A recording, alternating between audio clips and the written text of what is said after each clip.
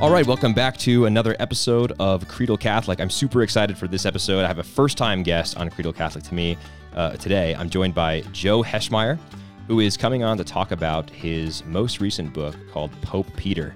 Joe, welcome to Creedal Catholic. Zach, thanks so much for having me on. Yeah, I really am excited about this. So our mutual friend Simone Riscala connected us, but I've been following your work for some time at your blog, Shameless Popery. And then when your book came out, I heard about this several months ago, and I was like, I really have to get a copy of this and read it. And it did not disappoint. It's a very good book. We'll get to all that. But I want to give my listeners a very brief description of your bio so they understand your background, where you're coming from, what you do, where to follow your work, and then we'll dive right into the discussion about the book. So Joe was previously a litigator in Washington, D.C., and then a seminarian for the Archdiocese of Kansas City. He now works as a religious instructor at the Holy Family School of Faith, which is a group of lay faithful who help others to grow closer to Jesus through Mary by means of friendship, good conversation, and the rosary. Joe blogs at Shameless Popery and co-hosts a weekly podcast, so he's a fellow podcaster, called The Catholic Podcast. If you want to follow Joe's work, go find The Catholic Podcast wherever you get your podcasts, or you can just search Shameless Popery. It's shamelesspopery.com, and you can read more of his work there. Or perhaps most importantly, or most germane to this episode, you can pick up a copy of his latest book called Pope Peter. So, Joe, let's start there. You wrote this book. I have to say, I had high expectations because I've been following your work, and I expected it to be of high quality, but it exceeded my expectations. I think it's a very well-researched book. I actually don't know how many pages it is because I have the Kindle version, but it has well over 400 footnotes in it, and your research shines through. So it's a very well-researched book. I also appreciate how you talk about, some of the arguments that are sort of well-trodden that we've heard before for the patron ministry of the church, but you also talk about many that, if not totally novel, they're at least not well known. And you, I think, add some original research to sort of expanding on them and elaborating on those. And I also appreciate how you employ what I call the Thomistic principle of taking the strong man of your opponent's argument, right? So rather than making a straw man of your opponent's argument, you go to the source and take their strongest. So one example that comes to mind is there's a Protestant scholar named Keith Matheson who's done a lot of work on Sola Scriptura and what it is and what it isn't. And one of Matheson's points is, unfortunately, Sola Scriptura in the Protestant world is often caricatured within Protestantism and outside of by Catholics as Sola Scriptura. And Matheson very carefully kind of walks through that and explains what Sola Scriptura is and how it's not Sola Scriptura, et cetera. But you rely on Matheson's work a lot to sort of engage with the best arguments that Protestantism has to offer against some of these claims that the Catholic Church has. So all that to say, Joe, it's a very good work. I really appreciate it, and great job. Thanks, I appreciate that. I often when I'm reading works that I don't know a lot about the subject, I get really frustrated if I know enough to know that there are like two sides to an argument, because you'll see, this happens in politics, this happens in all sorts of stuff where, side A will present a pretty convincing argument for A, but then they'll engage with only the dumbest arguments that B would present. And they'll deal with these kind of ridiculous kind of caricatures of side B and what side B might say. And then you go pick up a book by side B and it's the same thing in reverse. And at the end, you're like, okay, well, what would B say to A? What would A say to B if they would actually talk to each other? And so I wanted a book that actually dealt with the best objections that I could find, the things I found most persuasive against the papacy. Like, I kind of was writing with like, okay, if I were going to be convinced that the papacy wasn't true, who would convince me? So I'm looking for the reformers. I'm looking for popular modern preachers, John MacArthur and the like. And I'm looking for both kind of the kind of pop scholarship and then like the really academic scholarship, like who are the scholars in the field who people are really convinced by, who are they really buying into, or who I just think have like good arguments against the Catholic claim. Because it's like, well, if the Catholic Church can hold up against that, now we know. The fact that it can hold up against kind of the ridiculous, silly, crazy, wild-eyed fundamentalist, that's great, but that doesn't tell me much because, a lot of things could hold up against that. I want to know if it can hold up against the really good, really strong kind of objections. Yeah, I totally understand where you're coming from there. And, as someone who is a convert to the church, I became Catholic 5 years ago. I don't think I mentioned that to you. A lot of people who were and are in what was formerly my Protestant world thought that I had pretty trivial objections or pretty trivial reasons for becoming Catholic because that's a lot of what they know. they engage with, and I don't want to point fingers here, but there are a lot of sort of popular Catholic lay apologists that I think do good work, but they reach sort of that first level of objection, the sort of fundamentalist, almost sort of untrue on its face claims about the Catholic Church, right? And it's very easy to counter those. It's a lot harder, I think, to counter the scholarly objections that do exist, right? They're not true, they're not real, but they do exist, and they have to be seriously engaged with. So that's been a constant theme on this show as well. That there are dumb Protestants, but there are also dumb Catholics, right? And not all Protestants are dumb. Far from it. I know many smart people who are Protestants, and they have well thought out, well reasoned, reasons for being Protestant. It doesn't mean they're right, but it means that those reasons have to be engaged with in a fair and reasonable way. So I appreciate your project here. Oh, thanks. Yeah, I mean, I love reading C.S. Lewis. I like listening to William Lane Craig, even though he is a Christological heretic. I love, there are a lot of brilliant Protestant thinkers, and to just wipe them away with like the most egregious kind of straw man caricature of the position, to think that, to hold up a position that only someone ignorant or malicious or idiotic could hold, that doesn't do them justice. And I think there's kind of an attack on the dignity of the human person when you treat other people's arguments like that. I love the connection you made earlier to St. Thomas Aquinas, because he does this better than anybody, right? Like, you read Thomas's objections, and if that was all the Summa you'd read, you'd be like, this is the most effective argument against the Christian faith. Yeah, exactly. Like, if you just compiled those, it's like, wow. Or even to take maybe a more recent example, Dostoevsky in Brothers Karamazov, the section called The Grand Inquisitor is just Ivan. Very long story short, I'm reviewing the wrong book. I'm supposed to be talking about my book, but I'm following from Brothers K. But it's such a good book. Alyosha is the youngest brother, and he's holy, but he's not like brilliant. And his older brother, Ivan, is like a brilliant atheist and presents a really good argument against Christianity. And Alyosha is left flummoxed. Yeah. And I was talking about this book yesterday because I think it does it really well, where it presents the atheist argument really effectively. And you see over the course of the book why he's wrong, but you don't get just some, really pat kind of modern answer that you would expect if it was like God's Not Dead, Brothers Karamazov edition or something. Right. A lot of the modern stuff we have only takes the most trivial kind of objections, and that's no way of preparing someone to defend an actually controversial doctrine. Yeah, and there's something about that too. I think the human spirit wants a sort of witty reply, some sort of clever witticism that can just demolish the best of our opponent's objections. But that's not how reasoned discourse works, in at least the vast majority of instances. I mean, it's true that I think we could probably find some of the best one-liners that we have from our favorite apologists, insert name here. I mean, C.S. Lewis, for example, has some really good one-liners in Mere Christianity. But even so, I would contend that most of those one-liners handle sort of the first level of objection rather than the sort of Ivan Grand Inquisitor level of objection that we see in the Brothers K. Yeah, exactly. So to really get those the moments of doubt that a person who might have even about their own religion or about their own, within Christianity, that moment of like, wait, what if Catholicism's wrong, or what if Orthodoxy is wrong? You got to have something for those. I think it was in A Softer Garment, Monsignor Ronald Knox talks about this with the 5 ways of Aquinas, that he talks about it, the 2 a.m., like you wake up in the morning and you're having a crisis of faith moment, and like which of these 5 ways gets you through the night. And for him, it was the argument from contingency, that he could see like the logic of that so clearly, that in the moments of panic, in the moments of anxiety and doubt and all of that, that it was something he could really, it made sense to him and he could hold on to it. And he basically was encouraging his listeners, who were college students, to know what those arguments were for them, because if they just had the surface level, or even just like a couple levels deep kind of understanding of their own faith, that's not going to be there for you when times get really tough, or when someone smarter than you presents a really good argument, or whatever it is, right? So I think it's important to kind of shore that up. Now, I can't claim that this book is going to be that for people, right? But this book is at least trying to point in that direction, or head in that direction a little bit, with one particular doctrine, to say, what are the best arguments and how do we kind of grapple with them?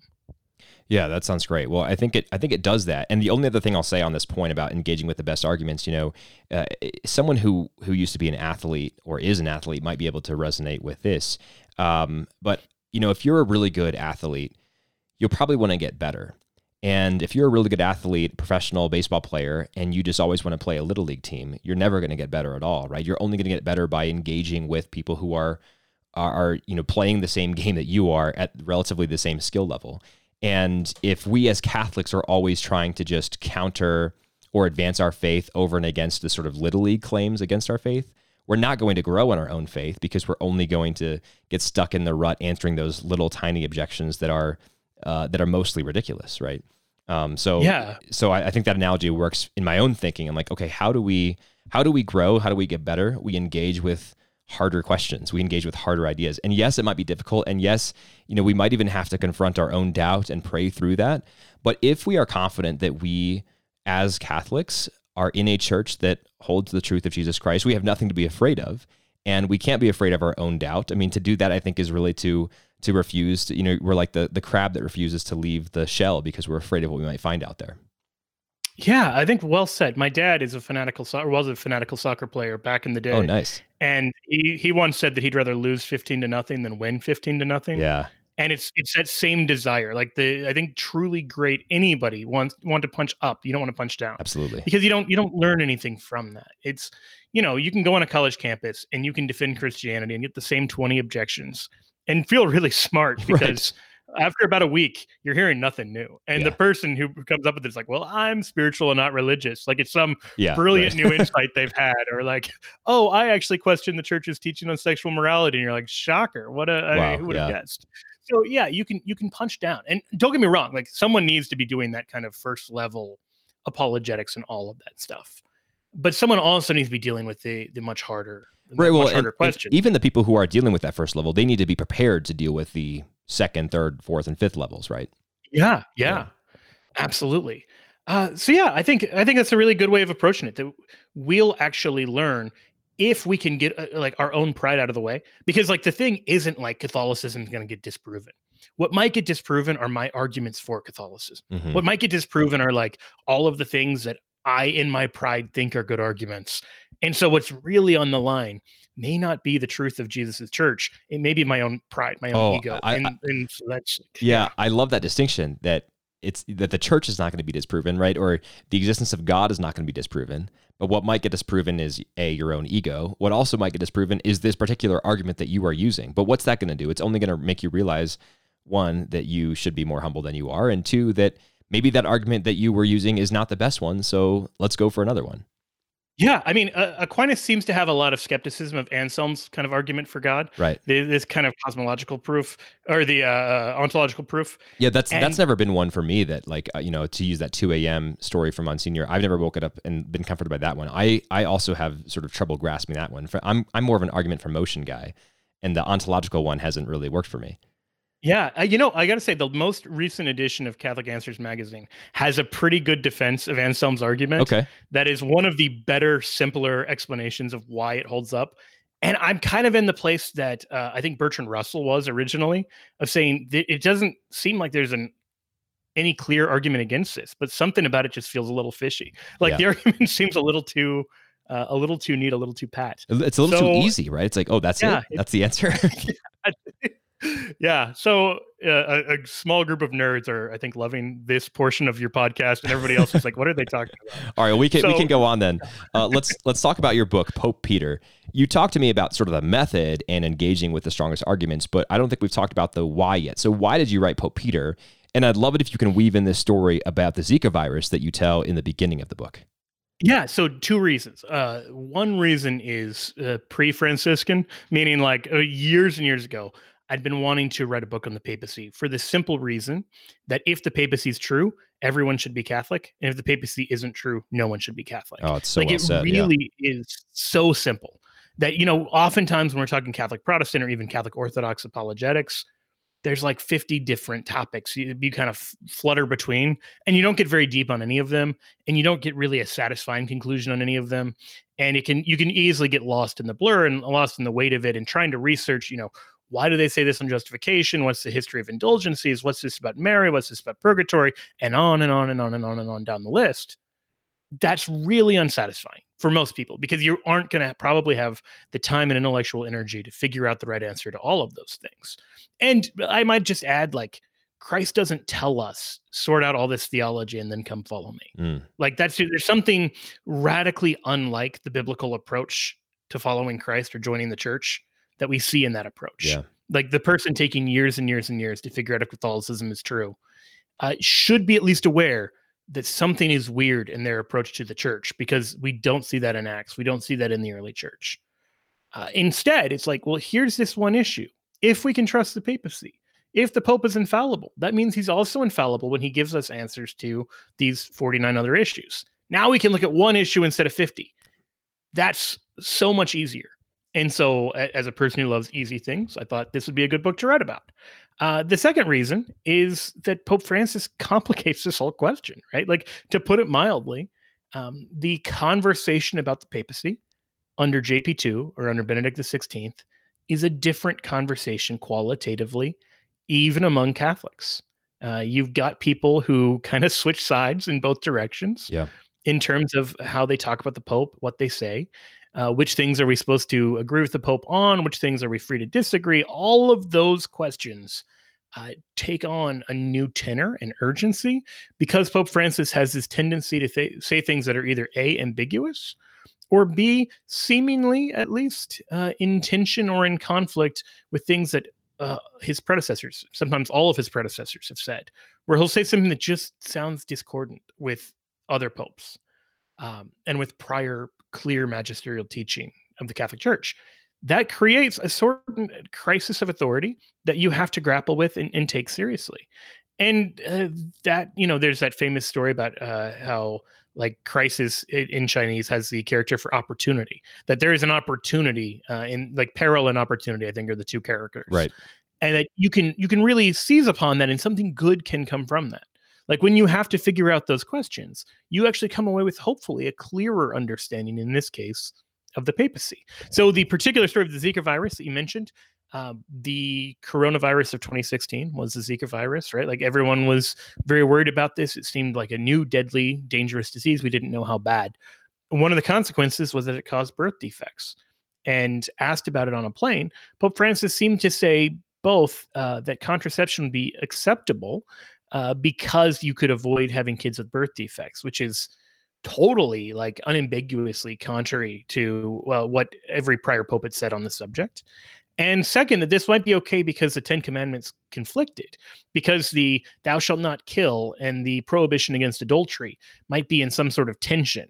And this is a weird way of viewing the Ten Commandments, not least of all because they don't explicitly contradict, but also because in Veritatis Splendor, St. John Paul II made it very clear they can never conflict. Like, God's law I don't understand. I mean, on the surface level, I don't understand how you can view that as a conflict between those in the first place at all, even if these were not divine commandments. But in the second place, how can a divine commandment conflict? Because then God would be commanding us to obey a moral law that we couldn't possibly obey because we would be violating one or the other no matter what we did, right? Yeah, the medievals had a term for this, perplexus simpliciter. The idea that God could put you in a situation where every action was sinful. They just said this was a logical impossibility. This, by the way, actually is the best argument for the papacy, ironically, because if the church isn't infallible, if the church can and even has erred, then we're forced to choose between schism and heresy, despite both of those avenues being prohibited to us. I mean, you see why I'm saying that? Like, because to be a part of the church is to accept heresy, to reject the church is to accept schism. Christ has said you can't do either one, and so you're in this catch-22. Oh, that's so interesting. I've never thought about that before. Yeah, that's the perplexus simpliciter. Like, that's the quippy, answer. There obviously can go much deeper in explaining, like, why are these things impossible. So logically, you need something like infallibility to have unity in the truth. And even a lot of Protestant scholars are realizing that they're choosing truth or unity over and against the other. Ben Witherington III is one I'd point out who really has grappled with this very openly and just said, yeah, as Protestants, we take truth over unity. We think Catholics take unity over truth. And I think anyone reading that should pause and say, wait a second, Christ is so clear at the Last Supper that his followers are to remain united. And there are these constant admonitions to remain united in the truth. Like Scripture doesn't present unity versus truth. It presents unity in the truth. Right. And the only way I can make sense of that is because they had a conception of infallibility, that the visible church would never be the opponent of truth. So that's a little bit of a sidebar that, kind of laying down that idea. But this is also why this idea of perplexus simpliciter is also why you can never say the 10 Commandments contradict each other. Now, there's a whole lot more that goes into that. There was a movement called proportionalism in moral theology that JP2, I think, rightly condemns as basically saying that God's law is an ideal that no human can reach, and that therefore we just kind of like, everybody's going to sin. It's just a matter of sinning as little as you can.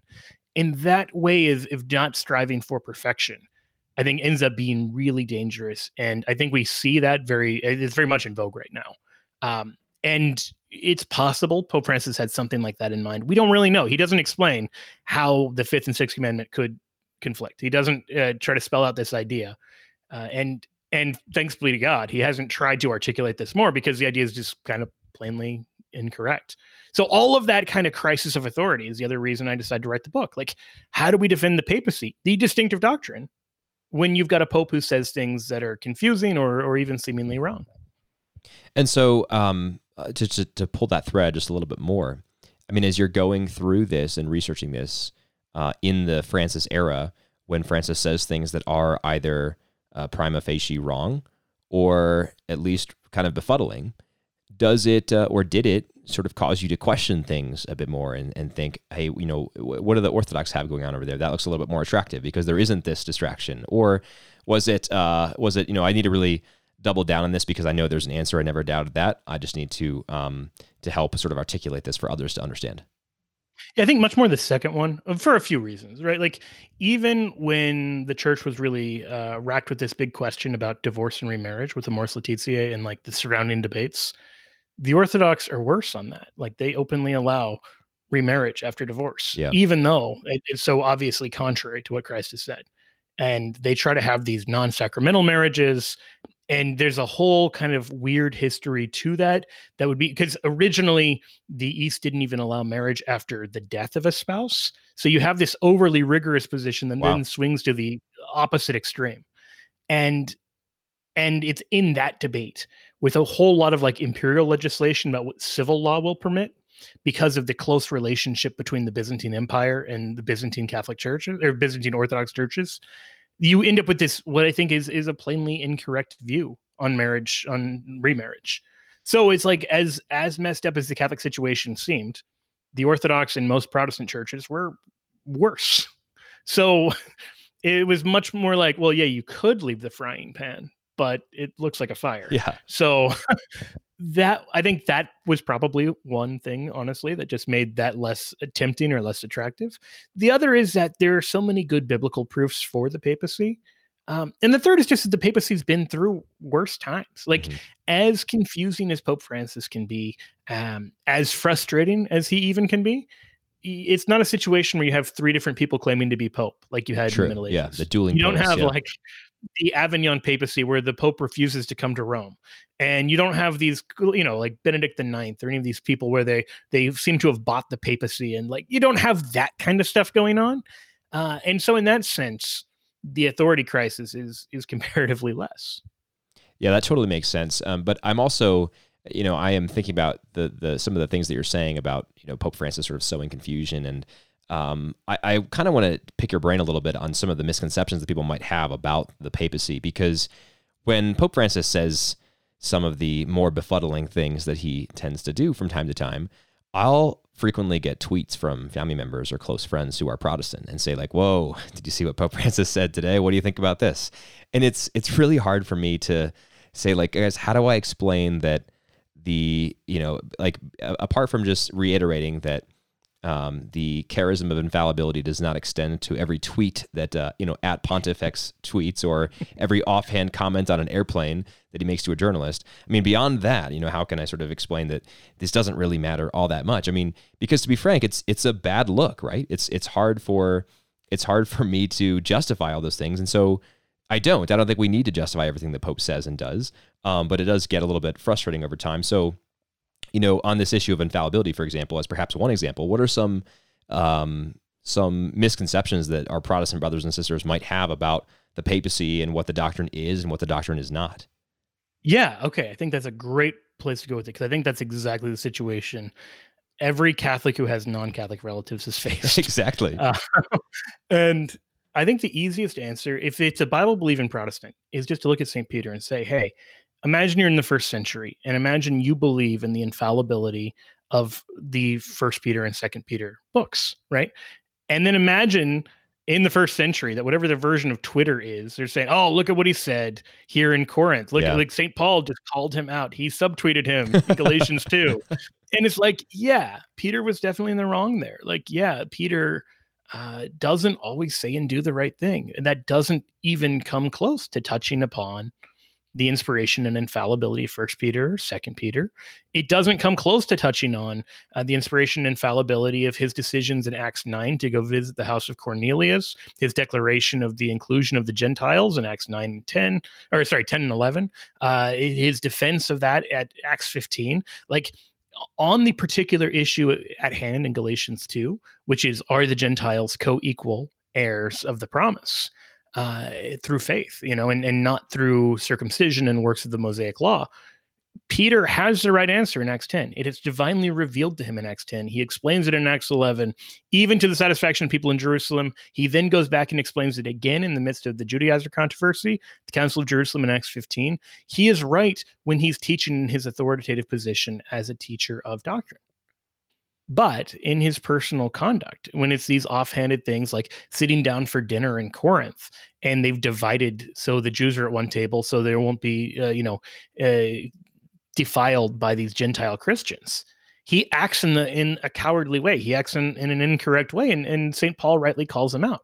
But those two things, like every Orthodox Christian, Catholic or Protestant or Orthodox, like, has already distinguished between this one area where God is protecting him and this other area where he's still prone to sin and make mistakes. And we see that all throughout. Like, we're not given any major papal promise without the proviso or caveat that that's going to be the case. So think back to Matthew 16. Jesus says, you are Peter, and the name means rock, and upon this rock I'll build my church. And then almost immediately after that says, get behind me, Satan, you're a stumbling block. And so he is at once, Petra, called him the stone, Petros. But then he also calls him Scandalon, which is like the stone that you stumble over. And then Father Joseph Ratzinger, long before he became Pope, says, yeah, that's true of every Pope. Like, he's both the rock of faith, but also through his human weakness is a stumbling block. Like, every Pope's sins and peccadillos have gotten in the way of the promotion of the faith, partly for a simple reason. Like, if you take the idea of the body of Christ seriously, every good action you do help builds up the body of Christ, which means every time you fail to do that, or worse, every time you sin, you're actually harming the entire body of Christ. Now, that's not less true for the Pope. It's more true. So every Pope has hurt the body of Christ. Every Pope has gotten in the way, just as all of us have. And so in that sense, like, yes, the Pope is both the rock and the stumbling block.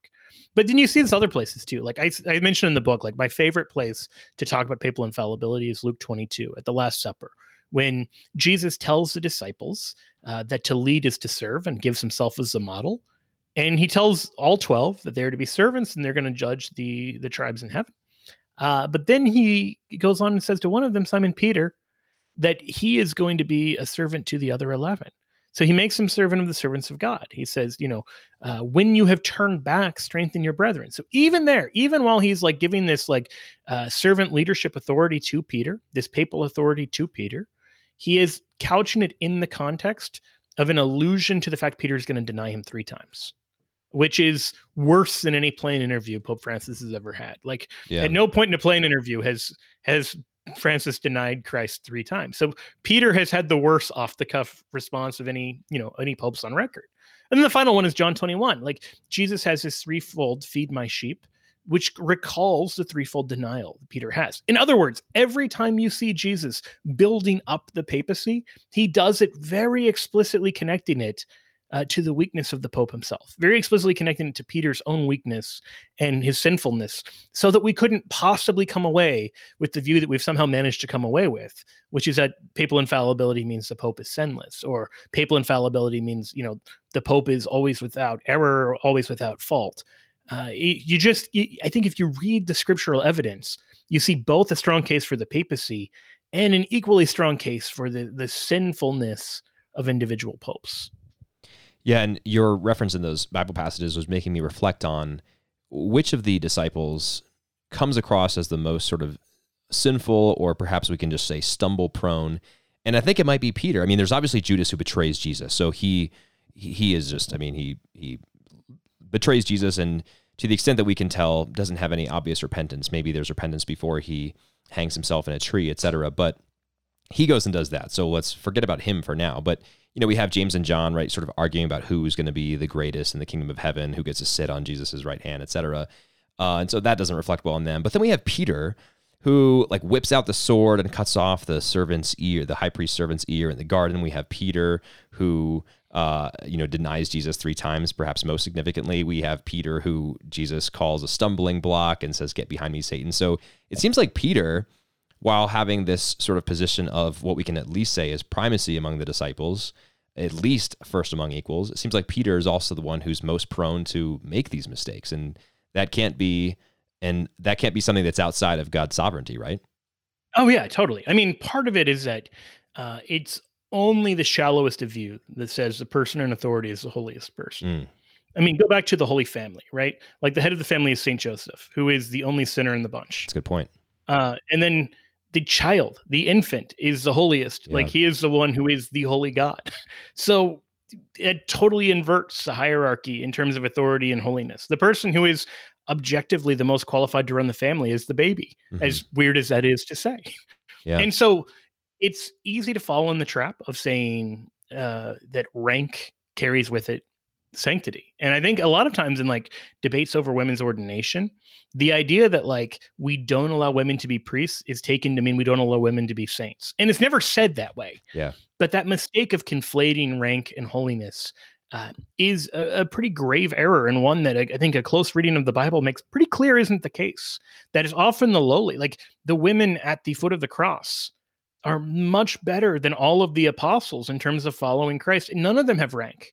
And so the people with all of the 12 are an embarrassment, with the exception maybe of John. John, sure. But Matthew says they all run away. It just seems like John runs away and then comes back. Yeah, he changes his mind. Yeah. Yeah, that's the bar we're clearing, is they ran away, but one of them came back. Whereas the Virgin Mary she doesn't run away. Mm-hmm. She follows, and she's at the foot of the cross, even when the other ones are at a distance, or in the case of 10 of the apostles, don't manage to show up to Good Friday. So yeah, I think the first thing we'd say is God doesn't just call the qualified. There's a notion that he qualifies the called, that he makes them into saints, not just because they were so good. And there's a lot that can be said about his sovereignty and his predestination and all of these ways that divine initiative is key to understanding any of this stuff. But the second thing is, it's worth mentioning, one of the reasons we know so many of Peter's faults is because he's first, because he's a pope. And I can point to one really specific area here. In the Garden of Gethsemane, Jesus brings 11 of the apostles. The 12th one will come under inauspicious circumstances after that. And he brings them all into the garden. Most of them he keeps out and leaves in the outer portion of the garden. He brings 3 of them, Peter, James, and John, in closer into the garden with him. And then he goes further on yet. All of them fall asleep. Jesus rebukes one of them, Peter. Now, that by itself should be enough to tell us something about Peter's primacy. Yeah. Luke 12:48 says, "To whom much has been given, much will be expected." So the fact that Peter is being held to task in a way the other ones aren't, in the same way that, look, if you came home and your house was destroyed, the kid that you rebuked for this is probably the babysitter. Is probably the oldest kid. Is probably the kid who's in charge. Yeah. They're the ones who should be doing better. Jesus just doesn't hold the other ones to the same level that he holds Peter to, because all of them betray Christ in one way or another by running away, And so, yeah, Peter has his faults. They're pretty egregious faults, and God can still use him. And that should give us a lot of comfort with other popes we may struggle with, whether it's Pope Francis or future popes or whoever it may be, God can still use all of that for his good. So, on the continuing theme of biblical support for this doctrine, if I can sort of strongman the Protestant position, I think it would say that, yes, we acknowledge that there is some sort of Petrine primacy, but that primacy is a first among equals. Clearly, there is some sort of headship here. And I think this is more in line with the Orthodox position on this. I used to be an Anglican. I know that many Anglicans at least think this way as well. And the position is, look, we acknowledge that he's a first among equals, but he never, in the biblical account, has been given this sort of infallible authority that the Catholic Church claims that the Pope, in fact, has. So how do you respond to that? Because a lot of these scriptural passages, to me, certainly are undeniable proof of at least a primacy among equals, but not necessarily of the charism of infallibility as the Catholic Church holds to be. Great. I think I'd go two ways with it. One of them is just to ask whether this is something about the model of the church that we're seeing. Meaning, you have kind of a, if you will, like a triangular shaped hierarchy in the church. That if Peter is being given something over the others, in other words, in Luke 22, when he's told strengthen your brethren, and he's made like a servant to the others as they are to the church, you have a pyramid. Like it's a pyramid of service, not just a pyramid of like power in like the Gentile warlord sense, but there still is a pyramid. And you have the same kind of pyramid in the family with parents over their kids. You have the same kind of pyramid with the patriarchs. You have the same kind of pyramid with the judges and with the kings. In other words, when you look at every institution that God creates, it has the same basic shape, the same basic structure of authority.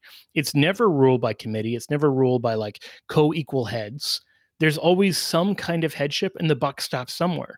C.S. Lewis actually makes maybe the best argument for this when he's arguing for male headship. And like his exact argument works equally well in arguing for the papacy, that the buck needs to stop with somebody, and you can't have like everybody has an equal vote, because what if you have a tie? And so all of those questions, right? That'd be the first thing I'd say. If this is something that God is actually establishing, if it isn't just like a historical accident that Peter is made the head, then we should be part of the church Christ created.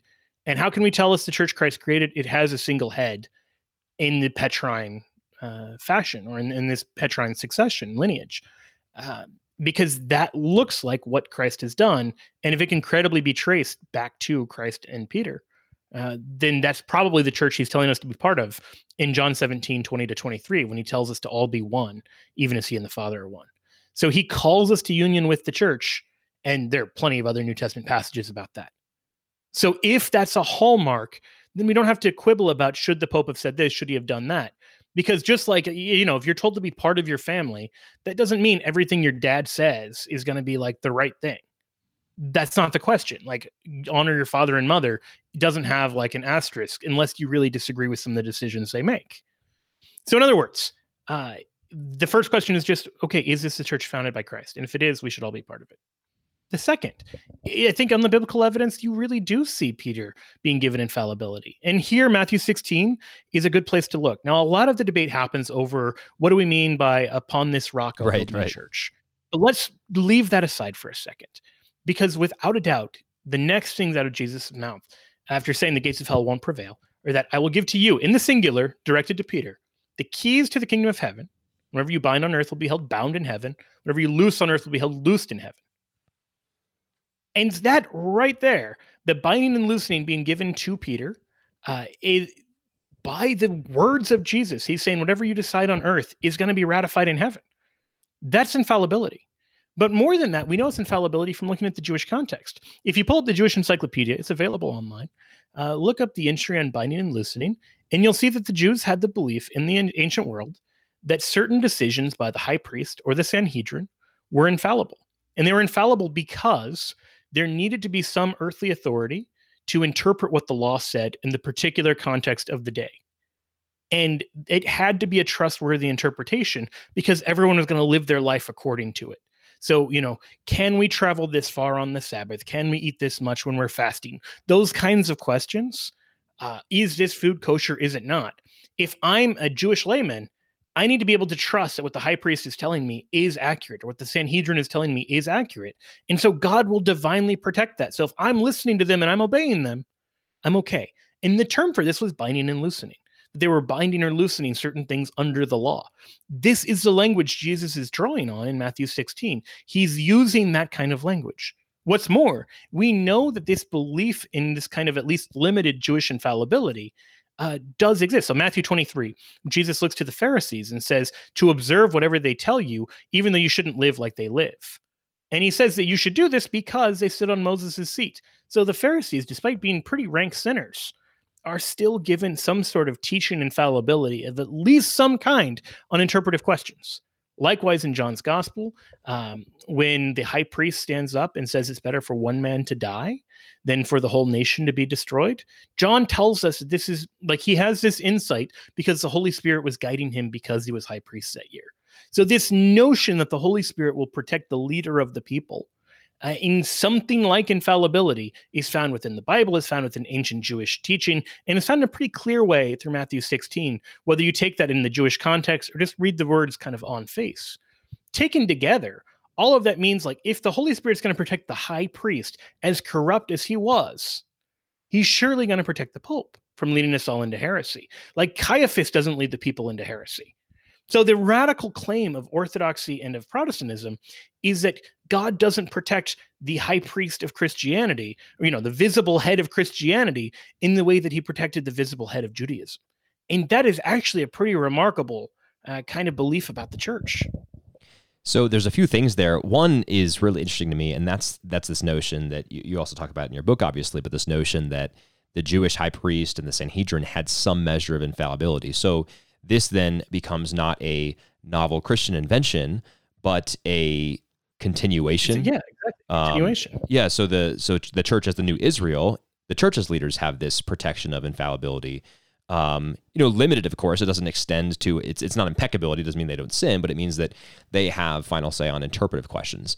The second is this binding and loosening. But to go back to my question about the first among equals, the binding and loosening, if I'm not mistaken, is also given to the other disciples in Matthew 18, right? And you said it was singular to Peter in Matthew 16, but there's also the line about the keys, right? And that's the difference, or is that the difference? Both and. So in Matthew 18, the church collectively is given a binding and loosening authority. So the church in an ecumenical council can make authoritative decisions. And we see this very clearly in Acts 15 at the Council of Jerusalem. You have the apostles and the presbyters who are together. And in verse 28, they say, it seemed good to the Holy Spirit and us. They are speaking on behalf of God with divine weight to their words. Like they know the Holy Spirit is protecting what they're about to say. And what they're about to say is to create a certain set of like regulations to live by in that time and in that place. And this is a great example of kind of the example of what it looks like to bind and loosen. Because the question is, how should you live among Jews living in Jerusalem? Because later on, in a very particular way, it's about what of the Levitical law should you continue to live by? And one of the things was that not to eat food sacrificed to idols. Later on, in a different context, Paul will tell Gentile Christians in Corinth that they're free to eat food that has been sacrificed to idols. So Paul doesn't take the Council of Jerusalem to be making some sort of statement of eternal or everlasting significance. Rather, he interprets them, as the Catholic Church has later interpreted the Council of Jerusalem, to be making provisional claims about in this time, in this place, God wants you to observe these things, and you can let the rest of the law go. Because it's no longer binding of itself. But so you don't create unnecessary scandal, avoid food sacrifice to idols, and those kinds of things.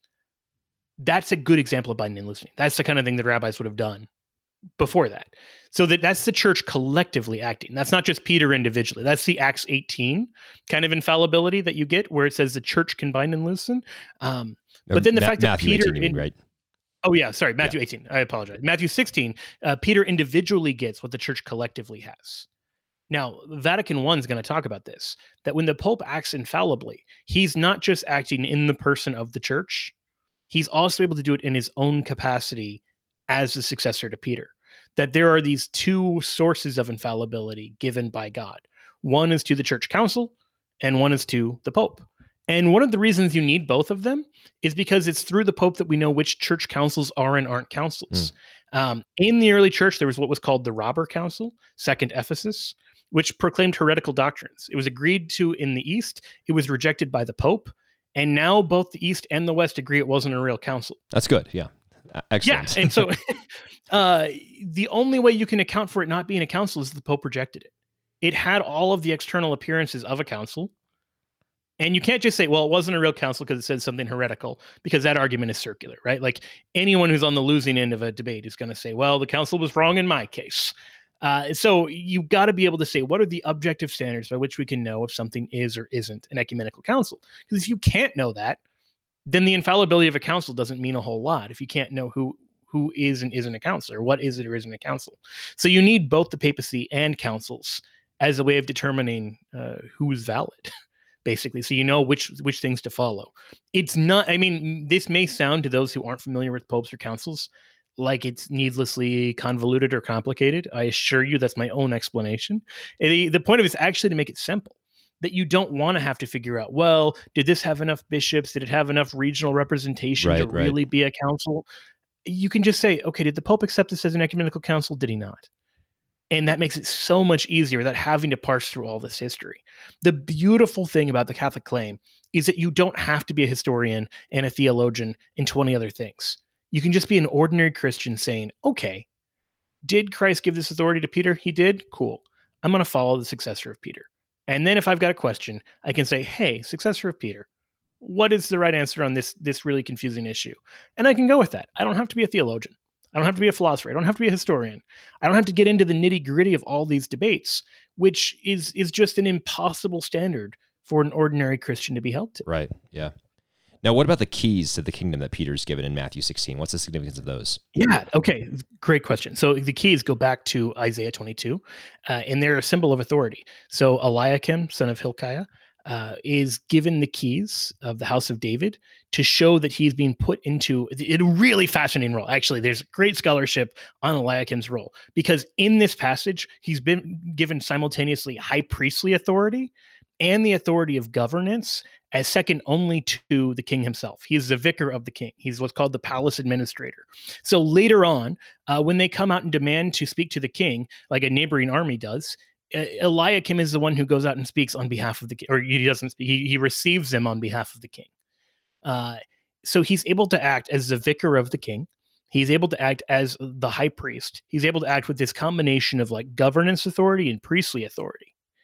That image of the keys is like, I mean, we have this sort of like receiving the key to the city as being kind of it's honorary now, but historically it's like this notion of like a promise of authority.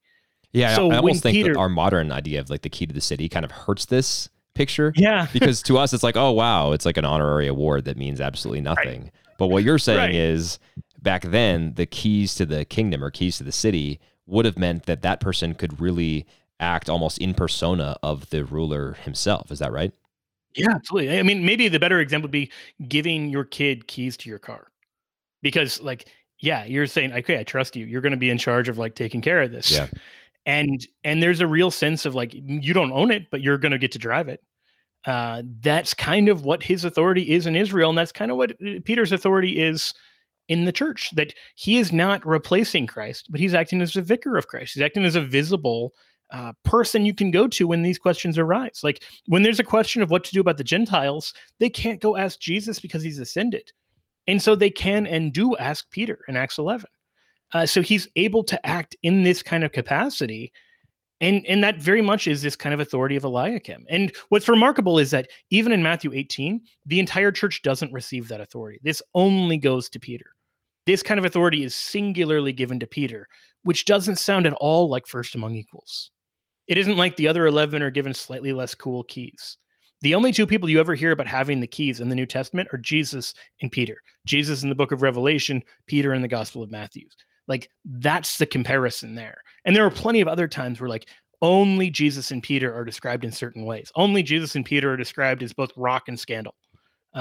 Only Jesus and Peter have the miracle of the coin apply to them in the Gospel of Matthew with the temple tax. Like the connection there is so close that Peter is treated as something more than an apostle. And so you have this also throughout the Old Testament, and throughout the New Testament, where it's like in Acts 11, Acts 2, when it says Peter gets up with the 11 on Pentecost, he's being treated as something more than an apostle. It doesn't just say Peter gets up as one of the 12. And so you have at the resurrection, go and tell his disciples and Peter. Like all of these times where Peter is being treated as something more than just one among equals. And even as a leader among equals, he's being treated as having some kind of authority that the others just don't possess. Joe, have you ever engaged with the question of why these things aren't more explicit in Scripture? Because I think that your exegesis here is helpful, and it does sound like, especially taking into account Matthew 16, there is a difference of kind and not just a difference of degree. But I've also encountered Protestants who have told me, like, look, if I'm supposed to believe that, why isn't it more explicit in Scripture? And this answer might be too simple, but I sometimes wonder, maybe it's not more explicit because it was very explicit to the people who were living at the time, right? And maybe that answer is too simple, but I'm curious to know what you would say as well. I think partly it's an assumption that doesn't hold a lot of weight for a Christian. Meaning this, like if you're a Christian who believes in the Trinity, you don't get to say every important doctrine is spelled out super clearly in Scripture. Sure, because the Trinity, although it's implicit, although you can make the case for it, I think successfully, is not super clear in Scripture. Yeah. And anyone who tells you it is just not taking the evidence seriously enough. For that matter, go to Acts 8, right? You've got the Ethiopian eunuch, and he's sitting in the chariot reading Isaiah, and Philip comes up to him and says, do you understand what you're reading? And he says, how can I, unless someone explains it to me? And so that, I think, is the answer. Scripture isn't meant to just be something you pick up in the privacy of your own home and read and draw your own conclusions, and they're going to be the same conclusions as everyone else. Luther's argument in the Reformation was that Scripture was so clear that anyone could pick it up and understand what it meant. Calvin argued the same thing, and yet Luther and Calvin disagreed about what Scripture actually meant on several important points. Or what books should belong in Scripture. Oh, yeah. No, this is the craziest part, because both of them use this clarity of Scripture argument to say we can know the canon, and yet neither of them agree on the canon with each other, with the early church, or even with the modern Protestant Bible. Right. So the idea that Scripture is just all clear here is one of the most obviously, patently false things, not just on the papacy, on so many important doctrines like which books belong in the Bible, on the three persons of the Trinity and their relationship, on whether Christ is equal to the Father in all regards, or if there's some sense in which he's subordinate, like all of these things, but the interaction of the humanity and divinity of Christ and his knowledge. And we can go on and on and on and on down the list in just big issues, right? Like not like irrelevant stuff, but on big issues. So the idea in Protestantism that we should say, what does it say on the surface, is not the way the New Testament reads the Old Testament. It's not the way the early Christians read the New Testament. It's not the way any Christians before the Reformation said, yeah, this is the way we should interact with Scripture. The surface read is, in more cases than not, going to be misleading, right? When Christ says, destroy this temple and in 3 days I'll rebuild it, John is so clear that like a surface reading gets you the accusers of Christ. It doesn't get you the Christian reading. Right. Because the temple he speaks of is his body. Like his accusers are the ones who take him at face value and don't see the metaphor that he's employing. Right. And so that notion, like the underlying assumption that if the papacy is true, it's got to be explicit, is just demonstrably false. Like you just can't hold it as a Christian. But then the second thing is, and this is where I think it's important, is in the Ethiopian eunuch's response, unless someone tells me, it's an invitation. The very complexity of Scripture is an invitation to sit and listen to the church. And so in Revelation 1, one of the most confusing books of the Bible, right? We're told, blessed are those who hear it and blessed are those who read it. So the assumption of the book of Revelation is that it's being unpacked in the context of the church, not in the individual context. Likewise, 2 Peter refers to Paul's writings as confusing, and there's a warning about trying to interpret Paul, right? Like you are likely to misunderstand Paul because his writing's confusing, and heretics have gotten him wrong. And so what do we see in the Reformation? There's like, no, it's actually not confusing. It's really simple. Yeah, we got this. Yeah. It took us a while, but we got this. 2 Peter's right, you guys. You guys have no idea what you're doing. You have no idea what you're talking about. Scripture was never meant to be privately interpreted in that way. Like it just wasn't. It was always interpreted in the context of the community. And when questions of interpretation arose, they were brought before the community. At the Council of Jerusalem, they're unpacking important unresolved questions about what happens with the Mosaic law that Christ doesn't really answer during his ministry. So as soon as like a few years after the ascension, they're saying, oh, actually, there's still a lot of stuff we don't know. There's still a lot of stuff we got to unpack. Like what happens now to the Mosaic law? Is it fulfilled? Is it abolished? Is it still in place? And then you have the kind of constant working out of those things in the life and ministry of the church. And it was never meant to happen in the life and ministry of the individual apart from the church. This is just partly the result of like modern individualists trying to understand Christianity that arose at a time when individualism was not just frowned upon, but actually a joke. Like the Greek word for the person who stands apart from the community is idiot. Like idios is where we get idiot. Like it's like if you break away from the community and try to do your own thing, that's idiotic. Right. And so the Christian community worked the same way. There's no instances in scripture where the person who rejects the apostles is actually the one in the right, where the person who rejects the visible church is actually the one doing the right thing. That's a good point. Like, yeah. It's just all over the place. Like we're given a church, like Christ builds the church. He doesn't leave us a book. That's the way you often hear it. And that's potentially misleading, right? But he gives us a book to be interpreted by the church. And he also gives us a book through the church, right? Because it's exactly for the New Testament, especially. I mean, the Old Testament is created by Israel, which becomes the church, right? The church is the new Israel, and it's the apostles of the early church who give us the scriptures. Yeah, absolutely. And so you have this very clear sense in which, like, if you just say, what's the authorship of this book and who's it being written to? The answer is usually it was written by like a high-ranking member of the visible church to, another church or to another Christian in the church or something. So, or to this guy Theophilus, there's a couple of those. Yeah, fair point.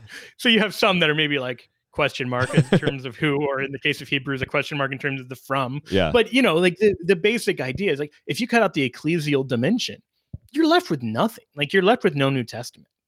And this is, I just think it's a point that we kind of miss. Like Christ calls the 12. And if your understanding of Christianity is primarily that it's a religion of the book, that doesn't make a lot of sense because at least 6 of them never seem to put pen to paper. At least 6 of them never write anything. But they do things like build up visible churches that continue to last. Like St. Thomas, we don't have any of his writings, not in terms of authentic scripture, right? But we do have the churches in India that can trace their lineage back to him. And that's lasted for 2,000 years, right? So that, like, if Christ comes and he calls 12 to build the church, Ephesians 2:20, like the foundation of the apostles is what's being laid with Christ himself as the cornerstone. They're there to build the church. They're not there to like build the greatest book ever written. They do that, some of them, but that's not the apostolic calling. So trying to understand the apostolic faith apart from understanding the role and ministry of the apostles, I think it just radically misunderstands. Like I think there's it's sort of Pauline Christianity that's anti-apostolic. That's certainly not all Protestants, right? But there are some Protestants who sort of treat the Gospels as kind of a prologue to where it gets really important, where you get the theology in Paul. And I think that radically misunderstands the ministry of the second person of the Holy Trinity. Like he is not the John the Baptist to Paul. Yeah. Paul is unpacking some of the implications of what Christ comes to proclaim. And so I think we have to reorder the way theology happens in a lot of modern theologians' kind of worldview because they're missing the Gospels. And they're treating the Gospels as sort of irrelevant or unimportant. Or just sort of like the historical backstory to the theology that Paul's talking about. Yes, exactly. That's great. And into you're right, for all of the faults one can have with some of his stuff, he does a really good job of pointing this out. That like, if you look to just a Reformed creed, you don't need the Gospels to get any of the points that they're trying to argue. You could cut the Gospels out and not lose any of the story, and that should trouble us. Like that, that should be alarming. Or you can cut out at least the middle of the gospel, say Matthew 3 to Matthew 27, like everything after the birth of Christ and before Good Friday. You can cut all that stuff out and seemingly not lose anything. Right. That should be alarming. That should be a problem. It is alarming, man. And so I think that's part of the problem here. Like we just don't know how to read the Bible. And part of the issue there is because the Bible is given to us in the context of the church, that what Christ is doing in those middle books is building the kingdom. And the kingdom's not just someplace far off. It's not just someplace to get to after we die. The kingdom of God, very explicitly in Matthew 13, is already here on earth. And it includes both the saved and some number of the damned. In verses 47 to 50, it's a net that contains both good and bad fish. Let's tie this back into Peter. That net, it ties in with this Petrine image that we see all over the place, from Luke 5 to John 21, where Peter is called as the fisherman to drag the net in ashore. St. Augustine has a beautiful meditation on this last chapter of John, where he is explaining that this represents the church throughout history. Like, this is the net being dragged by Peter towards Christ, and Peter was able to do it without tearing the net. That's the role of Peter. That's the role of the church. And if we lose that in how we understand the scriptures, then we're kind of hopelessly adrift. And isn't the word there for tearing, isn't that the Greek word for schism? It is schismo. Yeah, exactly. Cool. So it's in Luke 5, he brings in the nets and they tear. And in John 21, he brings in the nets and they don't tear. And something has gone on in between those 2 points, and that he's been called in this special way. We see it all over the place. Right before that, like when they go out for that last miraculous catch of fish in John 21, there's this little detail that's easy to overlook, which is that Peter says, "I'm going fishing," and the other apostles say, "We will go with you." That's cool. John is not including that as just like a minor detail. Right. Like, that's telling you about the role of the church and the relationship the other apostles have to Peter. Like, we will go with you. And likewise in Luke 5, when you have 4 different apostles there at the first miraculous catch of fish, Jesus calls one of them, Peter, and says, "You will be a fisher of men." He doesn't call all 4 at that time. He doesn't say you'll all equally be fishers of men, one of you slightly more equal than the other. It's nothing like that. He just says to Peter, "You're going to be the fisher of men." So this role of Peter as the fisherman, we see that throughout. And the fact that that's then the image Jesus uses to describe the kingdom on earth tells us a lot about the church, tells us a lot about Peter's role in the church. I love that. I mean, I love your kind of reflection or your thoughts on how we often don't know how to read the Bible, don't know how to understand the Bible. And I think if we had a better knowledge of the Hebrews and how they understood the Sanhedrin and how they understood their scriptures, we would then maybe be able to have a better understanding for how we should understand our scriptures, the Old and the New Testaments, and how our church authorities hold interpretive authority for us with respect to those things. And I also like your point about how 6 of the disciples, as far as we know, didn't write anything. And so, yeah, if this is really like an instruction manual from them for us, they didn't do a very good job because half of them just went off and didn't write anything for us, right? So classic group project, right? Exactly. Like everybody gets their name on it. Yeah, they're the slackers.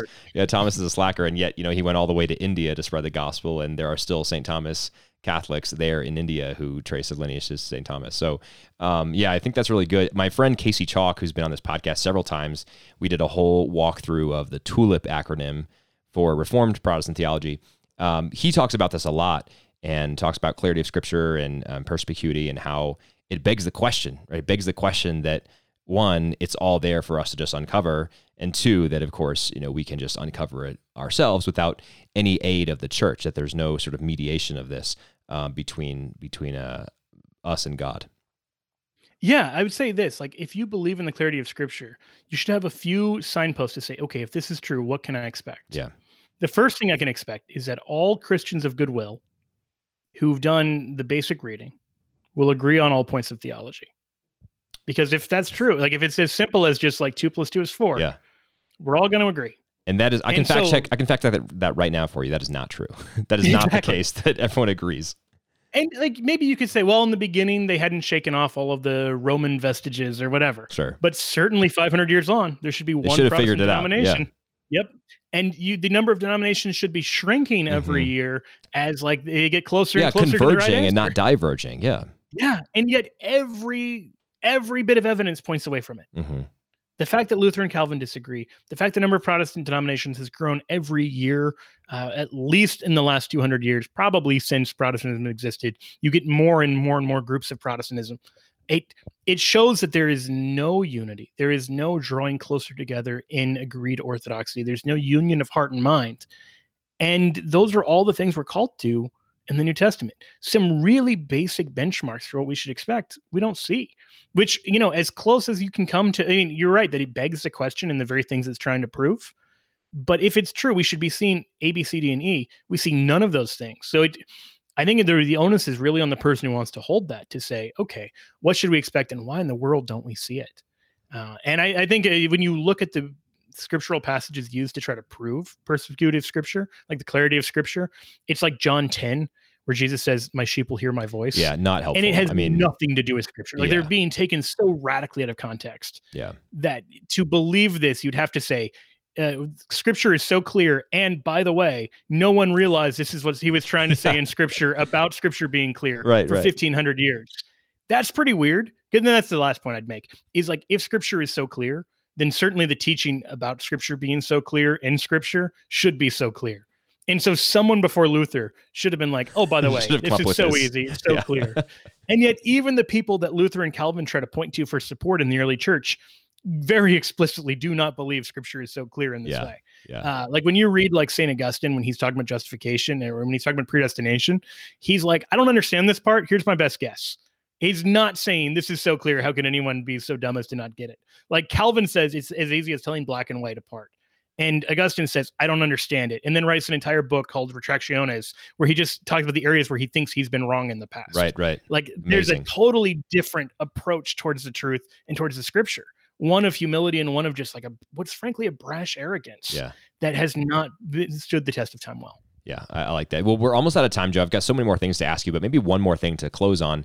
There are a lot of popular commentators in Catholic circles. I'm going to leave names out of this just in the interest of charity. But I see a lot of my Catholic friends who are serious about the faith, who are serious about orthodoxy and orthopraxis, believing the right things and doing the right things, being sort of enchanted by folks who, while maybe not explicitly sedevacantist, are perhaps like crypto seeds, or maybe start to seem like they're leaning that way because they can't, I think they sort of end up trying to justify everything Francis says and end up not being able to do it.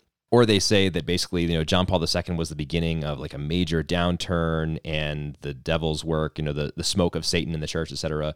And there's something really pernicious about that, not just because it undermines the ministry of the Holy Father and the good work that he does. I mean, Pope Francis does some good things. He preaches good homilies, for example, in many instances. He makes some problematic comments at times and all of that, but it undermines his work now. But I think it also, I know it also undermines the unity of the church in that way. So, not asking you for an extended discourse here. I know you have to go, but just briefly, what would you say in response to people who are sort of thinking more about these ideas and finding them attractive? How do we sort of stiff arm this sedevacantists, this claim that the seat is empty, that there is no real pope right now, that we're waiting for the return of a righteous pope?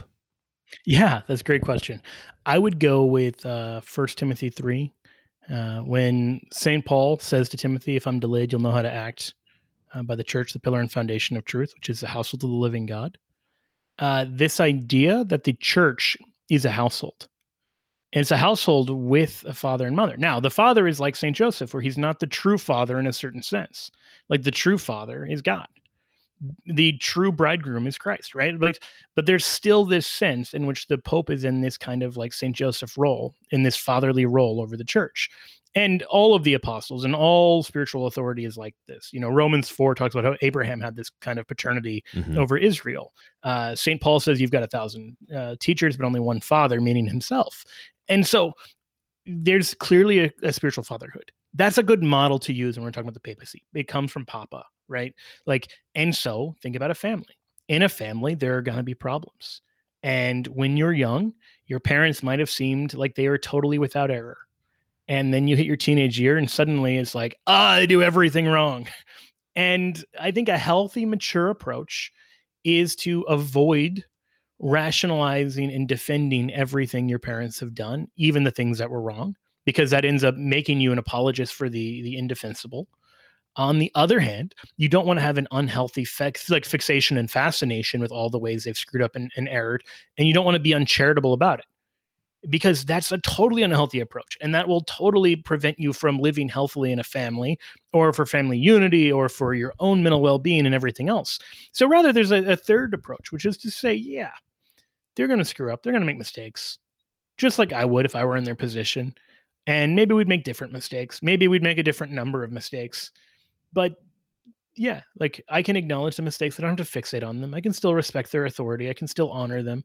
And that's okay. And you can pray for your parents, which is another thing. Exactly. Pray for them. And then if someone in the family is struggling because of something they said or did, then, be supportive, but don't say, oh yeah, let's rebel against our parents or something like that. Like there's a way of empathizing that doesn't fall into a knee-jerk defense of everything mom and dad say is right, but neither does it say mom and dad are the worst, we need to rebel. Like the mature approach is to do neither of those things and say, yeah, they make mistakes. They're human. Yeah. Just like my boss at work, just like the president, just like me, just like the Pope. Yeah, just like me. Exactly. Like I think being a parent, being in a position of authority is a great way of learning how bad it is to be a parent in some way. Like you're going to make a lot of mistakes, and you're going to feel like you're screwing up, and like you do everything wrong and you do your best. Even when you're like not being selfish, you're still going to make mistakes. And then your human sinfulness comes in, your short temper, your selfishness, your all of those ways you put yourself before others. Not just you, I mean me too. Like all of those things. So yeah, the Pope is going to have all that. He is both a stumbling block because of his humanity and the rock because of Christ's designation. And that's okay. And we should expect all of that because it's what we were told from the very beginning. Like Judeo-Christianity is so unique from everything else because it doesn't whitewash its heroes. Like when you read the Old Testament or the New Testament, the kings don't look very good. The apostles don't look very good. And if you read church history, the popes don't look very good.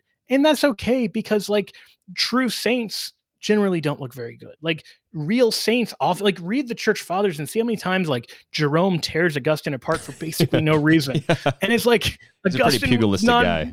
Yeah. And so you're going to have those kind of things where like there were holy people who fought like cats and dogs with each other. And there were saints on both sides of the fight, right? Like those kind of like once you grapple with the nitty gritty of church history and really get into the depths of it, rather than having kind of a whitewashed version of it, then you're like, okay, cool. If that person, for all of their faults, can make it to heaven, there may be hope for me. Yeah, I think is a better approach. Yeah, I totally agree. And there's something beautiful to me. There's something comforting about our belief in the Pope's infallibility, our beliefs in the Petrum primacy, as you call it in the subtitle of your book, the Church's most distinctive doctrine. Because to believe that even the most flawed of popes is still the Pope, is still the Vicar of Christ, is to say that, yes, God can work with this absolute mess of a situation, with this absolute mess of a person. I'm not saying that's Francis right now, but I'm just saying the belief that God can work through... me right now, right? Right, yeah, for sure. Yeah, it's me right now, for sure. But the belief that God can take any single person and still achieve his purposes through that person, regardless of how messed up and sinful they are, that is what we're talking about. And so I think that's a really valuable thing to understand. I mean, you mentioned, I think it's John 20, right? When the high priest says it's better that one man should die. Is that John 20? I think it's John 12. John 12, okay. It's right after the raising of Lazarus. Yeah, and so he says that, and like, he's meaning it one way, right? But he's actually speaking prophetically in the other way, in the true way, about how Jesus will die for many, right? And so that's an example, I think, of, you know, even he, a bad person who is not well-intentioned, speaking something, and God is working through him to achieve his purposes. Exactly. Well, Joe, we are out of time. Thank you so much for your time today. So I mentioned Shameless Popery. I'm going to link to your book in the show notes. I highly encourage all my listeners to read that. But what else have you written? Where else can my listeners go to find out more about your work and learn more from you? Sure. So I have another book out through OSV called Who Am I, Lord? Finding Your Identity in Christ. Totally different. I just finished writing 2 chapters for an anthology that Trent Horn is doing on kind of the nearest alternatives to Catholicism. I think it'll come out this year, maybe next year, on basically why not Orthodoxy, why not Anglicanism, why not Sedevacantism. So that book, I think will be really good, kind of in spite of my 2 chapters. So I'd recommend that. And then also I have a podcast, the Catholic Podcast. You can get it at cathpod.com, or you can kind of look it up wherever. A lot of times it's actually easier to look up Heschmeyer than it is, because there's so many things with Catholic and podcast in it. So if you type in Heschmeyer, you'll find it. So perfect. And that's Heschmeyer. Well, Joe, thanks so much for joining me today. Thank you for your work to build up the church. Thanks for your work in catechesis as well. And thanks for joining the podcast to talk all about the papacy. Again, check out Joe's book, Pope Peter, Defending the Church's Most Distinctive Doctrine in a Time of Crisis. I think I got the subtitle right, or pretty close. All right, well, thanks, Joe. Have a great one. To my listeners, if you want to reach out to Joe, you can reach out to me, and I'll get back to you. You can also just head to his blog and comment there, and I'm sure he'd be happy to engage with you there. So thanks so much for listening to another episode. Until next time, God bless you.